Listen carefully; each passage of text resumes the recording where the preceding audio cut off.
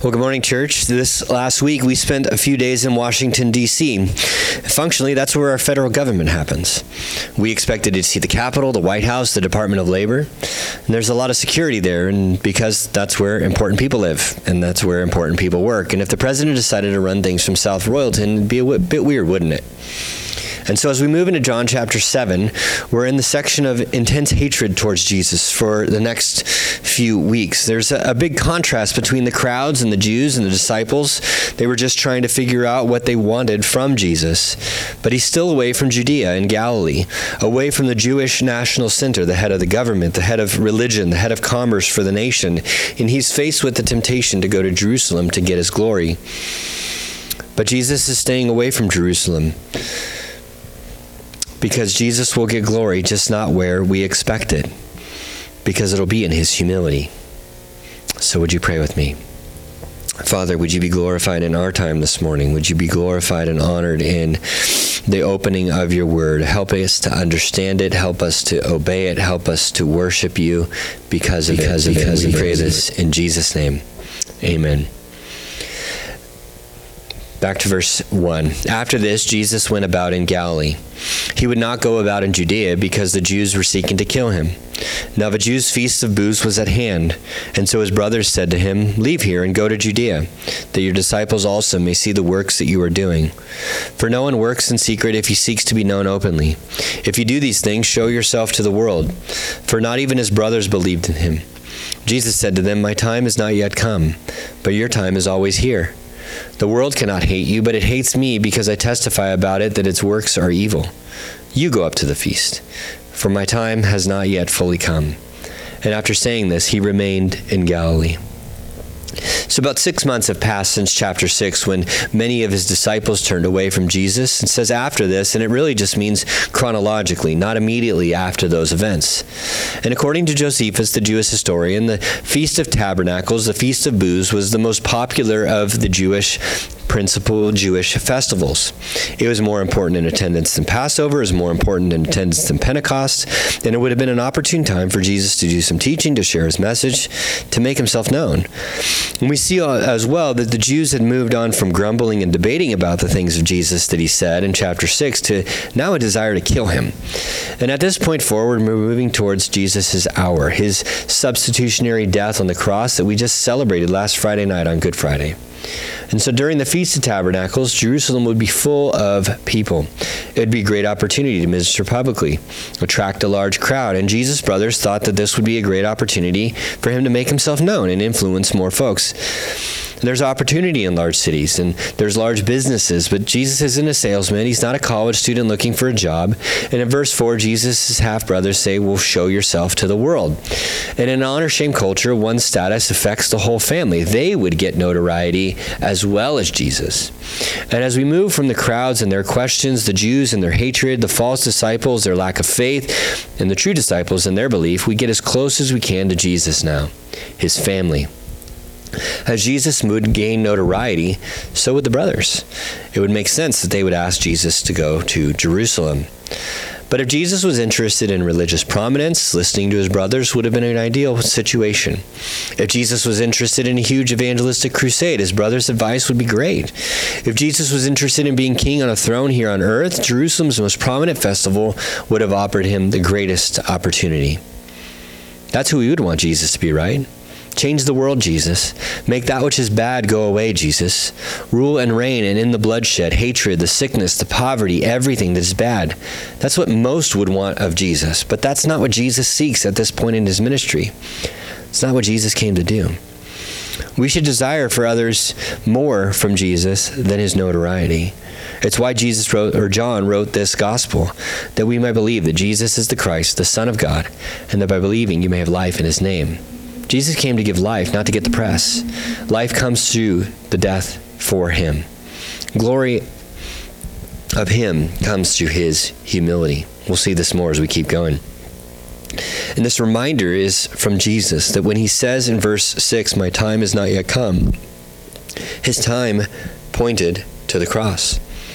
His time pointed to his death as a humble king, with no political motives in place in our place with no political motives. He dies in our place on the cross for our sins. Where Jesus knew why he came, and he didn't listen to his brothers because he didn't have approval from the Father yet. It wasn't his time to die. And even the brothers are superficial disciples. Neither the disciples nor the brothers could see and perceive the significance of the things they saw and heard. They didn't connect things with Jesus, his real identity, his purpose on earth, and they wanted earthly glory for Jesus. But Jesus is interested in the glory of the Father. Think about this. His brothers who lived with him his whole life didn't understand his divinity and purpose of Jesus' earthly ministry. His divinity was so perfectly hidden before he began his earthly ministry that even his brothers, for 30 years, living in the same home, didn't even understand or connect the dots, even though he never disobeyed mom and dad. And when we ask God for things, I think if they can misunderstand things, I think we can too. And like they asked Jesus for things, when we ask God for things, are we asking in line with the Father's will? Or he won't answer positively if you aren't. Are you asking for things so that you can build your kingdom, as James says, to spend it on your passions? God delights to respond to your requests, but when you ask and consider, will this bring God glory or will it cause joy for others and myself? If it will, then go ahead. Ask away. Jesus, he doesn't depend on the will of men, even those in his own household. Where Jesus has complete and utter dependence on God. And imagine the temptation that Jesus faced, where he just recently lost some of his disciples. He can get more by just going to Jerusalem and opening up his mouth. But Jesus decides to stay in Galilee, a small area with little population, like he went to a small town of Cana to make wine, where he met with a woman at the well off the beaten path in the Samaritan town of Sychar. He left the crowd at the Sea of Galilee to go to the other side of the lake. Jesus is not here in John 7 for a populist movement. He cares about those that are marginalized, and he wants to love them. His purpose was to live a perfect life, to die a substitutionary death for those who he would believe in him, and raise from the dead to give a newness of life. And the time to do that was not yet. The marginalized needed Jesus to die on their behalf, according to the plan of God, including those who were in Jerusalem. The world hates Jesus, as we see in verse 7. It's at enmity with him because the world loves darkness. The world hates the truth, and Jesus wants to spend his last years on earth showing them the truth and giving them grace. In John 2, when Jesus was asked about helping when the wine ran out, and his mother asked him, and he responded that it wasn't his hour as well. No evasion was intended here either. Jesus hasn't received from the Father a word of approval on his next move. And often when we approach a decision, we like a circumstance. We find people to agree with us, and that won't get in the way. We pray quickly about it to just make sure in case someone asks us. And we find God's word in somewhere that can help justify our actions. But I think we should go to God's word first, where sometimes it's clear, don't cheat on your taxes. Sometimes it's not as direct, like love your neighbor. Then go to God in prayer. Ask God for wisdom. Ask trusted counsel, folks in this room, your elders, and heed their counsel. And then look to your circumstances, where we can slow down. We can ask, is this God glorifying, before you make a decision? The next section shows us why Jesus didn't go without the Father's approval. Look at verse 10. But after this, his brothers had gone up to the feast, and he also went up. Not publicly, but in private. The Jews were looking for him at the feast and saying, "Where is he?" And there is much muttering about him among the people. While some said, "He is a good man," others said, "No, he's leading the people astray." Yet for fear of the Jews, no one spoke openly of him. Jesus goes to the feast, and the assumption is that the Father has signaled to Jesus in some way that he should go. But Jesus goes in private. He journeys quietly to Jerusalem, not making a big entrance to draw attention to himself at the festival. You're familiar with Palm Sunday. He goes in on a donkey, and the whole city comes out to greet him, cheer for him, welcoming their king, shouting, "Hosanna!" And that hour is not yet. It's much more quiet this time. In verse 6, we see some Jews say that he's a good man, while others a deceiver. Like we talked about on Easter, Jesus is either a liar, a lunatic, or he's Lord. They think he's a liar, a deceiver, someone leading the people astray. Or is he a lunatic? Is he a crazy man? Or is he Lord? John said some said he was a good man, but he wouldn't be a good man if he was a liar or a lunatic. And they understood this, that he's either Lord, liar, or lunatic. But no one spoke openly of him in verse 13. because his hour had not yet come. God kept their mouths closed because Jesus will get glory, just not where we expect it, because it'll be with him in his humility. Let's continue. About the middle of the feast, Jesus went up into the temple and began teaching. The Jews therefore marveled, saying, "How is it that this man is learning, when he has never studied?" And so Jesus answered them, "My teaching is not mine, but his who sent me. If anyone's will is to do God's will, he will know whether the teaching is from God or whether I'm speaking of my own authority. The one who speaks on his own authority seeks his own glory, but the one who seeks the glory of him who sent him is true, and in him there is no falsehood." And so Jesus does some more teaching. So he goes to the middle of the feast. He's no longer incognito. He's out in the open. And not only does he just show up in the middle of the festival, but he began to teach immediately, which causes a big stir. He's not holding back anymore. But Jesus will still get glory, just not where we expect it. It'll be in his humility. Jesus is about God's glory, not in private or in public ministry, but obeying the Father to glorify the Father. Where Jesus gets glory by obeying the Father, and the Father gets glory by the Son's obedience. The Jews don't like this. They speak up quickly in verse 15. This guy hasn't studied. Jesus is a teacher. He's disciples. He's students, but they know he's never studied. And Jesus' response to them is to do the Father's will. The way he showed he is learned is to teach the Father's will, but also to obey it himself. Jesus' supernatural understanding of the Scriptures is what amazes these people. Where Jesus has never studied under a rabbi, but he's got a profound mastery of God's Word and the Scripture, and they don't like it. Jesus has the words of eternal life, and the hostility from the Jews is because they don't see it, but most importantly, they don't believe it. He teaches God's will, but he obeys it. It's against the world. And does that characterize us? I think we generally fall into one or two buckets. We love God's Word, we read it, we share it, we call other people to follow it like we do, like a good Pharisee, like a good rule follower. Or you want to just apply God's Word. You want to get involved in social justice issues like helping the poor, serving the marginalized, having mercy, which are good and in God's Word we should be doing. But with Jesus, there's a combination of knowing the Word of God, but also obeying it. Reciting a Bible verse doesn't show much on its own. Being a good person doesn't show much on its own either. But knowing God's Word, following it, and doing it, that's a disciple of Jesus. Where knowing and loving and following God's Word distinguishes true disciples of Jesus from the world around us. And Jesus goes on to further explain himself in verse 17. If you want to do God's will, one should correlate Jesus' words with God's words. The one who speaks of his own authority seeks his own glory, but not like Jesus. Jesus will get glory, just not where we expect it, because it will be in his humility. Where Jesus' glory comes from seeking the glory of the Father, not by a teacher or a degree. I have degrees on my wall on the wall in my office. They are just pieces of paper. They don't tell you anything about where I went to school or what degree I have. They don't tell you much about my grades, how much I studied, how much I've retained of that knowledge. So how do you know if my time in seminary is fruitful or I should be followed? Well, every time I get up here to preach or teach God's Word, consider my words. If I'm false, correct me. Degrees don't matter. Truth matters, but don't take my word for it. Look at the Bible and make sure that I'm always being truthful according to the Scriptures. See if my actions line up with the Bible too. The brothers couldn't see Jesus teaching us from God, and so it's probably easy for us to see, not to see if teaching is from the enemy either. While other saviors and messiahs act for their own selfish interests, Jesus came to glorify the Father. If Jesus was seeking his own glory, it would have been natural to desire to win the approval of others. But he seeks the honor of those who represents, but also is, truth. False teachers go contrary to God's Word.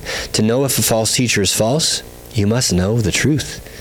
And we hear this all the time around us, right? Follow me. Learn from me. I have the answers. That guy doesn't know what he's talking about. And for 3 easy payments, $99, you can have this information too. We have to know God's Word to discern if teaching is from God's Word. Teaching from God's Word and following God's Word leads to God's glory. And Paul has some harsh words for false teaching in Galatians chapter 1. Verse 8 and 9, he says, "But even if we or an angel from heaven should preach the gospel contrary to the one that we preach to you, let him be accursed. And as we have said before, so now I say again, if anyone preaching to you a gospel contrary to the one you receive, let him be accursed." If Paul, who wrote half the books of the New Testament, preaches a false gospel, let him be accursed. Or if an angel, like the Mormon faith suggests, an angel who gave extra teaching to Joseph Smith, let him be accursed.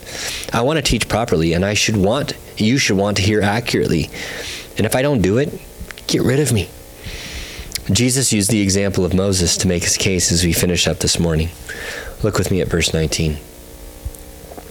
Has not Moses given you the law? Yet none of you keeps the law. Why do you seek to kill me? The crowd answered, you have a demon. Who is seeking to kill you? Jesus answered them, I did one work, and you all marvel at it. Moses gave you circumcision, not that it is from Moses, but from the fathers. And you circumcise a man on the Sabbath. If on the Sabbath a man receives circumcision, so that the law of Moses may not be broken, are you angry with me because on the Sabbath I made a man's whole body well? Do not judge by appearances, but judge with right judgment.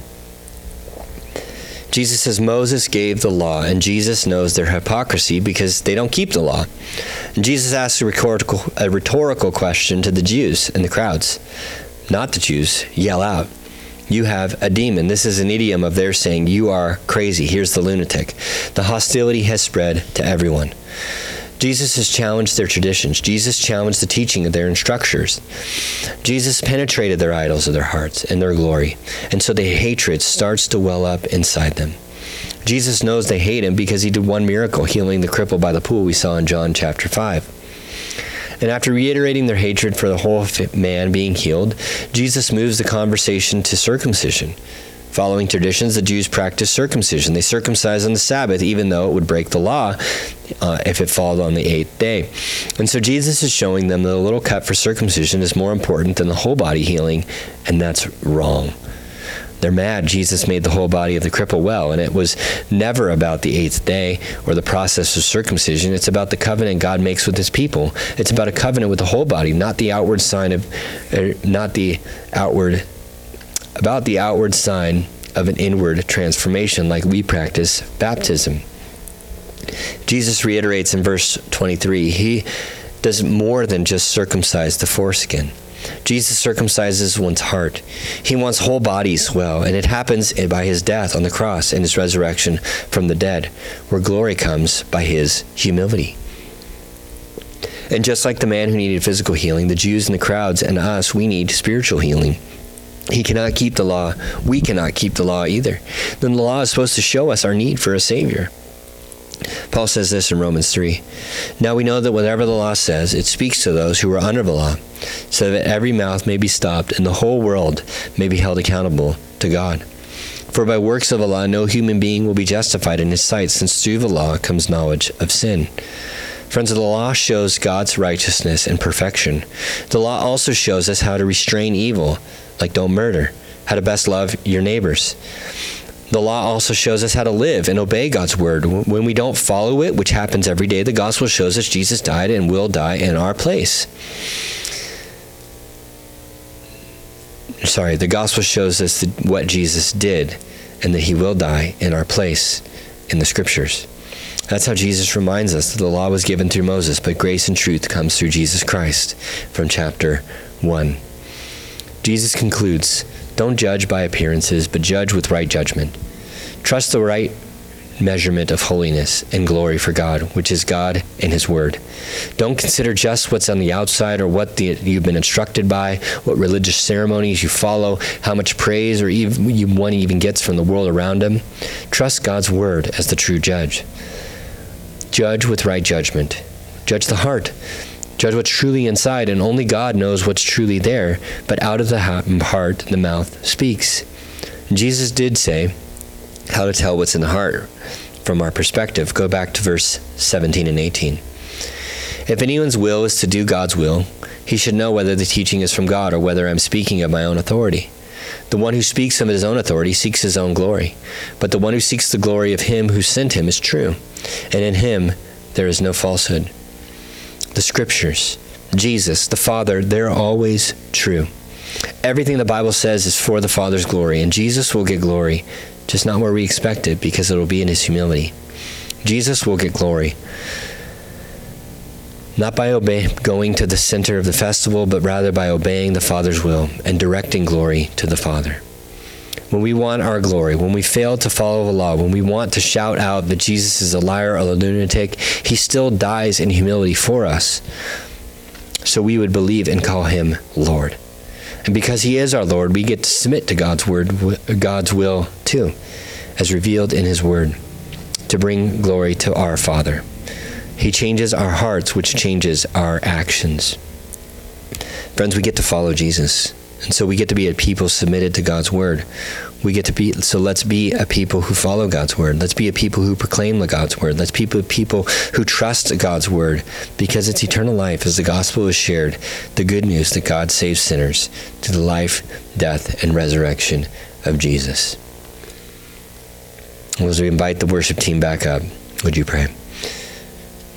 Father, thank you that your word contains eternal life, that Jesus humbled himself by becoming obedient to the point of death, even death on a cross, as he took on flesh, the Word made flesh, to die for us, to love us. And so, God, we believe.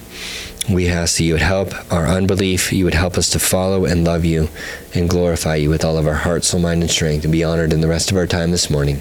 In Jesus' name, amen.